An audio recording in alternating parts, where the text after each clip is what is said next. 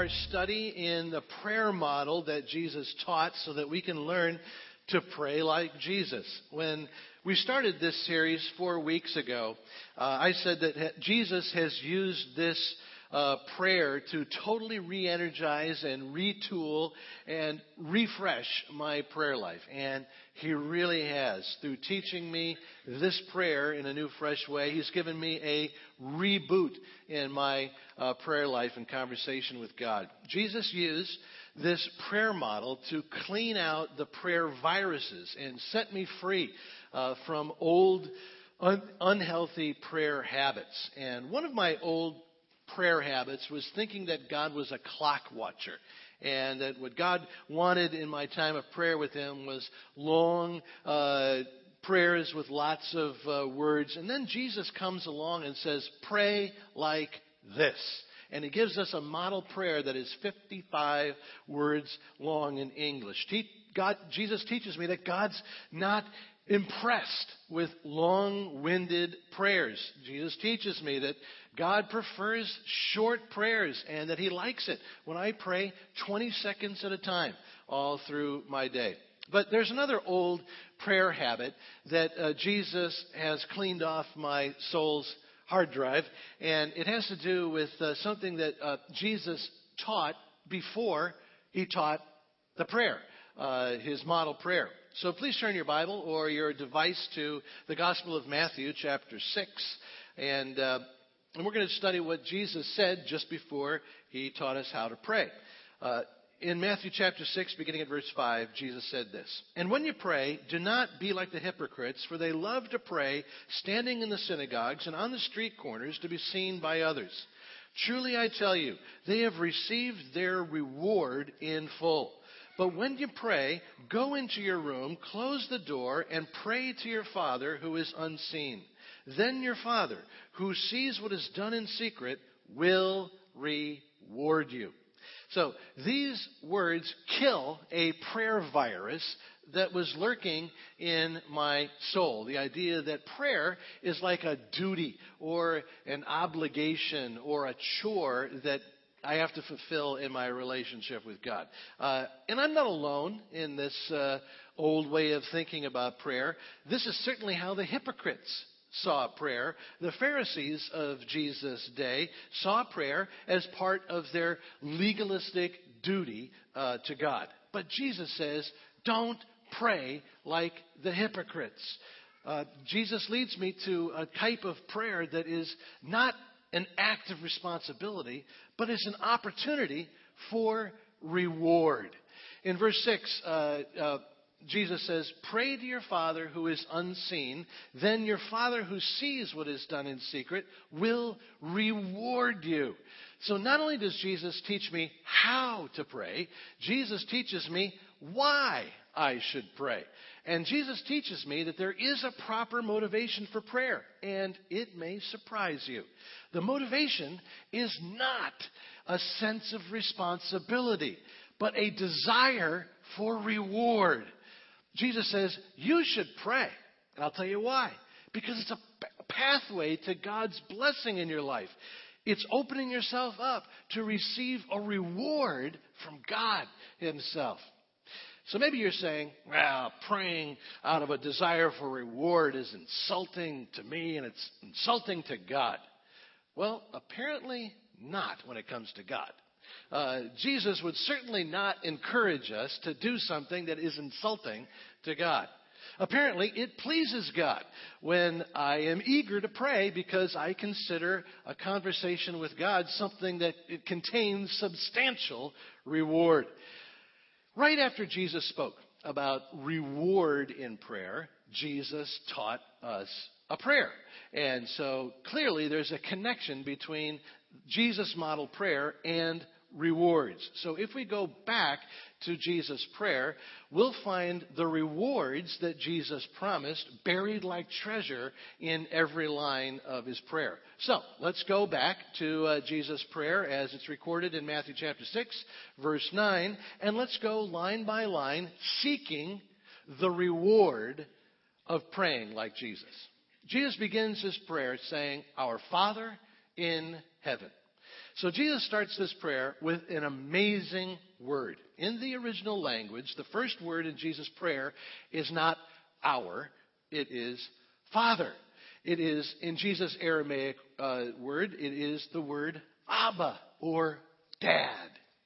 So the first word is the most important word in Jesus' prayer pattern. Jesus teaches me that the first word, Abba, or Dad, establishes who God is and who I am to God. So is God my boss and I'm his employee? No. Is God a judge and I'm a defendant, the accused? No. Is God a general and I'm a soldier reporting for duty? No. Who is God and who am I? God is my Abba Dad, and I am his adored and cherished kid. And this gets to the first reward. The reward buried in that first word that Jesus has in his prayer here.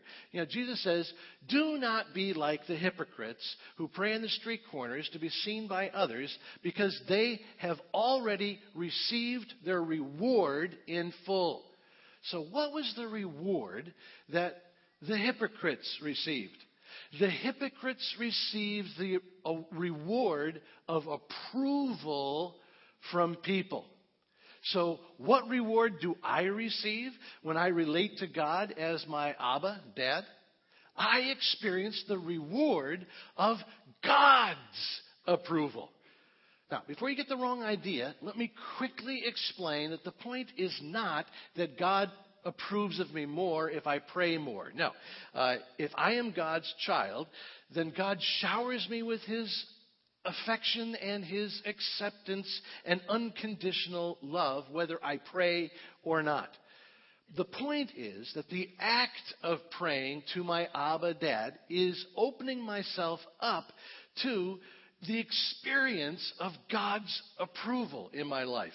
In the process of praying to my Abba Dad, I experience God's approval. God embraces me with his affirmation. He showers me with his affection. He lifts me with his love. And this experience changes me. Being embraced by God's approval transforms me into a person who can't be intimidated by anything or anyone. The hypocrites, they sought approval from people and so became enslaved to the fear of human disapproval. Hypocrites sought that kind of approval from people and then lived in fear. But when I experience God's approval, I become fearless. I'm turned into a person who is set free from fear. God's love frees me so that I'm not intimidated by public opinion or criticism or bad days or negative circumstances. When I receive and experience God's approval, I become fearless. And this is what the Apostle John is expressing when he writes this in 1 John chapters 3 and 4. See what great love the Father, Abba, has lavished on us, that we should be called children of God. And that is what we are. There is no fear in love, but perfect love drives out all fear, because fear has to do with punishment. You know, there's something lurking even in the heart of the child of God, and that is that I'm not acceptable to God. God's disappointed with me. He wants to punish me. But if I am God's child in Jesus, this fear is driven out by Abba's perfect love. God's perfect approval sets me free from fear. So Jesus starts with this word Abba, because starting my prayer with this concept reboots everything. The place I start in prayer determines where I end up in prayer. Jesus wants me to start and finish embraced by Abba's complete approval. God wants me to come to him and talk and then be healed in the process of talking to someone who is an affirming listener. You know, the science of counseling and psychotherapy is built on a truth, that having an affirming listener hear you out is healing. It heals inner confusion and hurts. And there are many good reasons to pay a therapist to listen to you. But don't forget that the Bible calls Jesus Wonderful Counselor.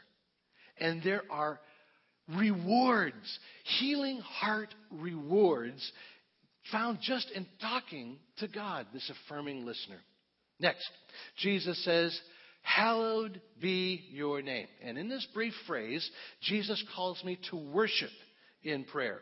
Jesus begins by inviting me to relate to God in a warm and informal way. But then after inviting me to call God Dad, then Jesus reminds me that this God is beyond awesome and he must be set apart with my worship. So, what reward do I receive when I hallow God in worship? I experience the reward of God's peace. In large part, I get in life what I focus my attention on. If I focus on my problems, I get panic. But if I focus my attention on God, I get peace. When I focus on who God is in worship, my problems shrink to actual size. This is why David could defeat his Goliath. Everybody else in Israel saw Goliath as this unbeatable giant. But David came up to Goliath and said this in 1 Samuel chapter 17. You come against me with sword and spear and javelin, but I come against you in the name, hallowed name of the Lord God Almighty. And this is hallowed be your name in action. Because David had this worshipful focus on the one who created the universe, Goliath seemed positively puny. And so David was empowered by the reward of God's peace that comes in worship. So worship. Now let me remind you that there is a difference between worshiping God and thanking God. Worshiping God is praising God for who He is. Thanking God is praising God for what He does. In this phrase, hallowed be your name, Jesus is calling me to worship God, not thank God. Thanking God comes later in this prayer model. But here, at the very beginning of his model prayer, Jesus emphasizes the priority of praising God for who he is. And as I do, I receive the reward of worship. God's powerful, unshakable, giant-toppling peace. Next, Jesus prays, your kingdom come, your will be done on earth as it is in heaven. And in this phrase, Jesus is calling me to listen to God in prayer. And as I listen, I will hear God calling me to become part of His plan to bring a slice of heaven to my slice of earth. God wants to use me to guide people to Jesus, to bring healing, to give love, and make an impact. So, what reward do I receive when I listen to God's will for my life in prayer? I receive the reward of God's purpose. And this is a big reward. By listening to God, I hear how God wants to use me as a part of His plan. And this gets to the deepest desire in my life. Deep down, I want to be part of something bigger than I am. Deep down, I want my life to count. But not every Christ follower gets this. The Apostle Paul says that there are some of God's children who will enter eternity, stand before Jesus, and realize that they wasted their lives. This is what Paul writes in 1 Corinthians chapter 3. It's a scene of heaven. If anyone builds on this foundation using gold, silver, costly stones, wood, hay, or straw, their work will be shown for what it is, because the day of standing before Jesus will bring it to light. It will be revealed with fire, and the fire will test the quality of each person's work. If what has been built survives, the builder will receive a reward. If it is burned up, the builder will suffer loss, but yet will be saved, even though only as one escaping through the flames. Praying, your kingdom come, your will be done, and then listening to God and His will for my life saves me from a worthless life and gives me the reward of being a part of God's purpose and making my life count for all eternity. Next, Jesus prays, give me today our daily bread, and forgive us our sins as we forgive those who sin against us. Lead us not into temptation, but deliver us from the evil one. And in these words, Jesus invites me to ask God about my personal and relational and spiritual needs.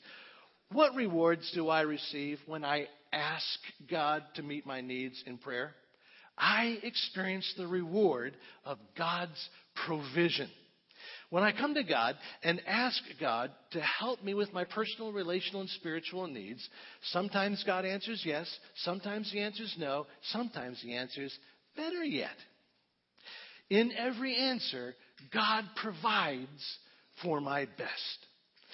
I receive the rewards of provision, even in the process of asking.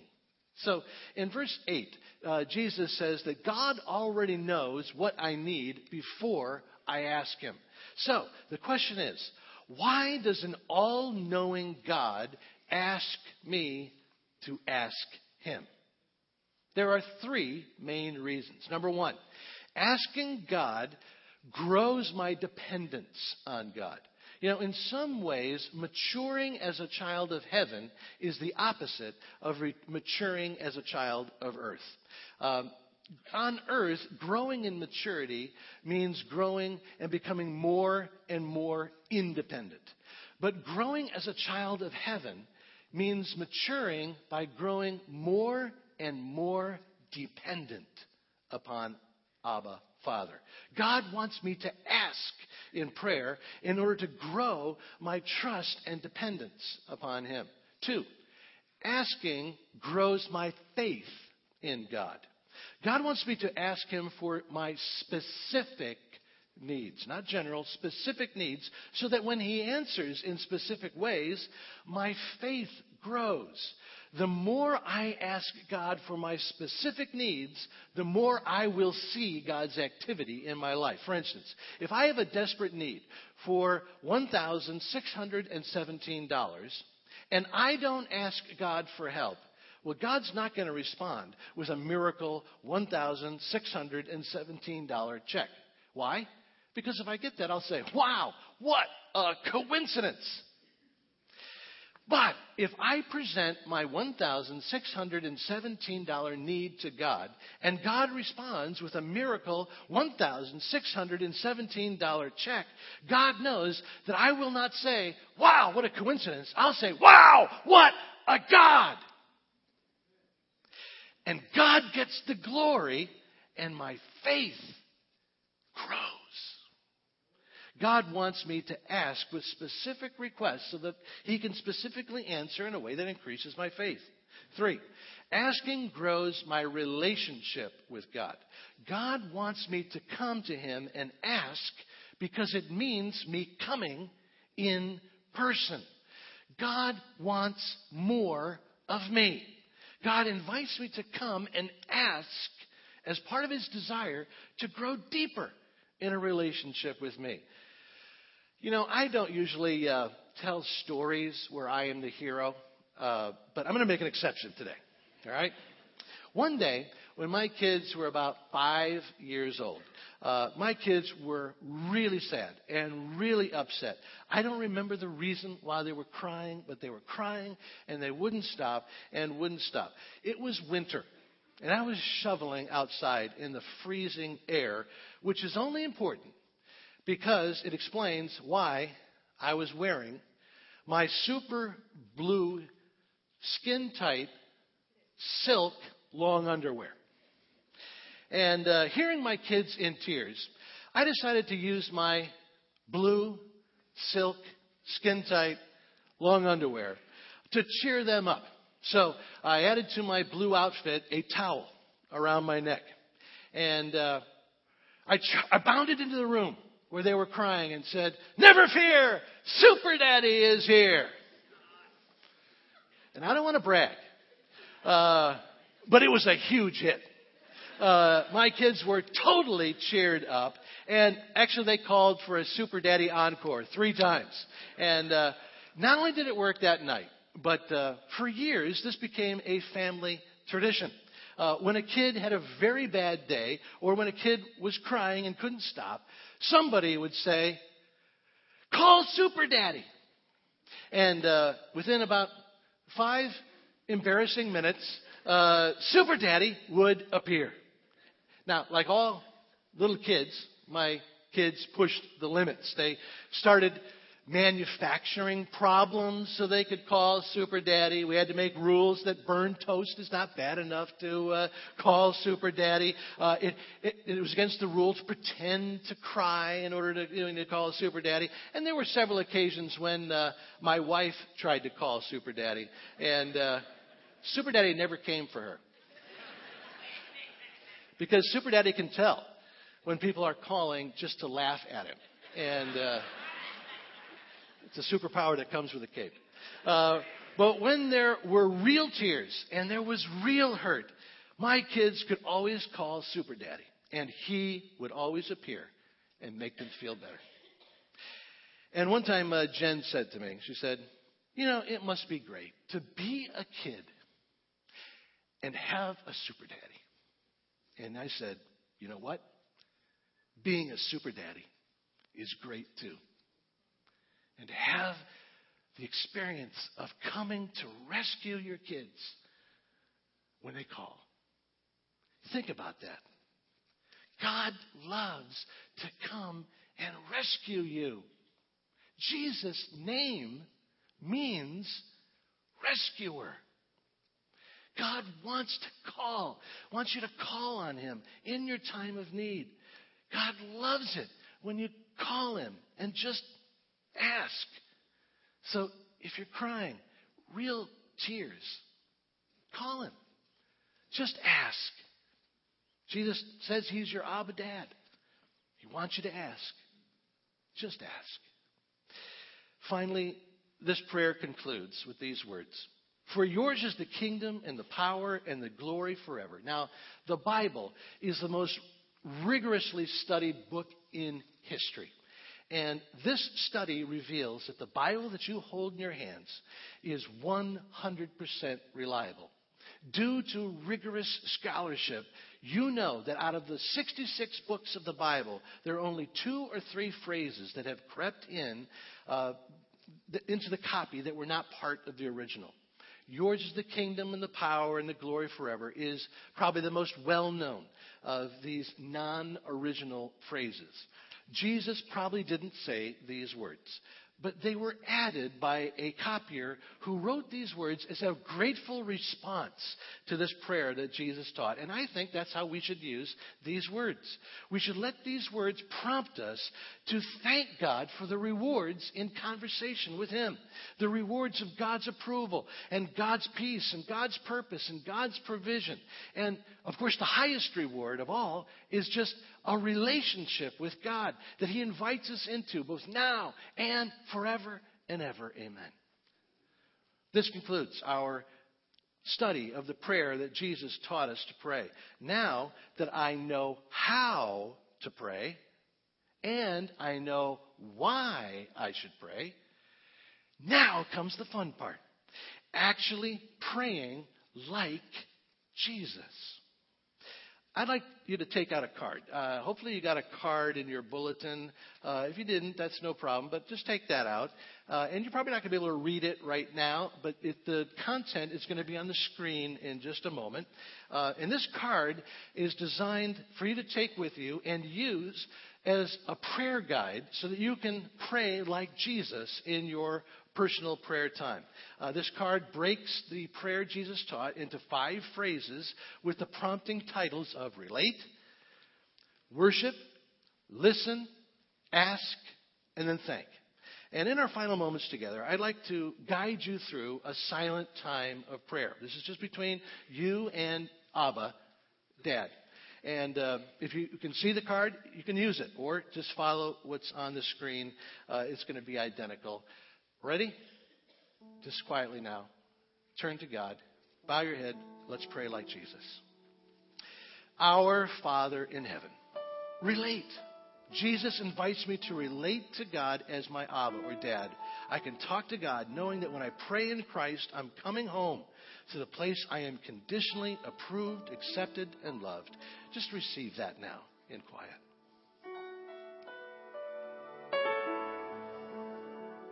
Hallowed be your name.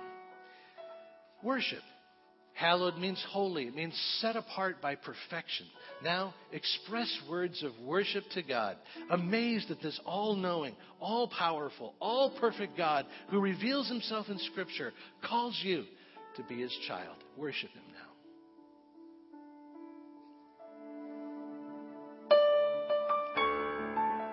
Your kingdom come. Your will be done on earth as it is in heaven. Listen. Before I tell God what I want from him, I first need to listen to what God wants from me. Seek God's will and how he wants to transform you and use you to change your world.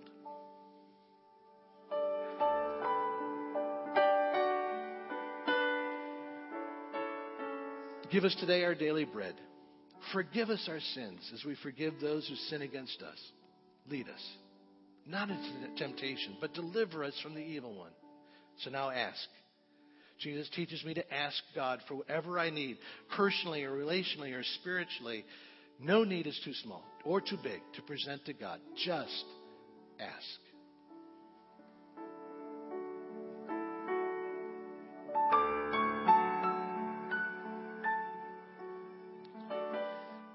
For yours is the kingdom, the power, and the glory forever. Thank. In view of God's goodness, in view of who he is, express gratitude for his grace and love that calls you into a relationship now and forever. Thank him.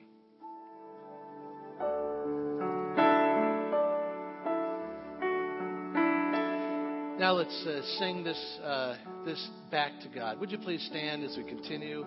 And I'm going to encourage you to take this card, use it. I'm going to encourage you to pray this model every day from now until Thanksgiving.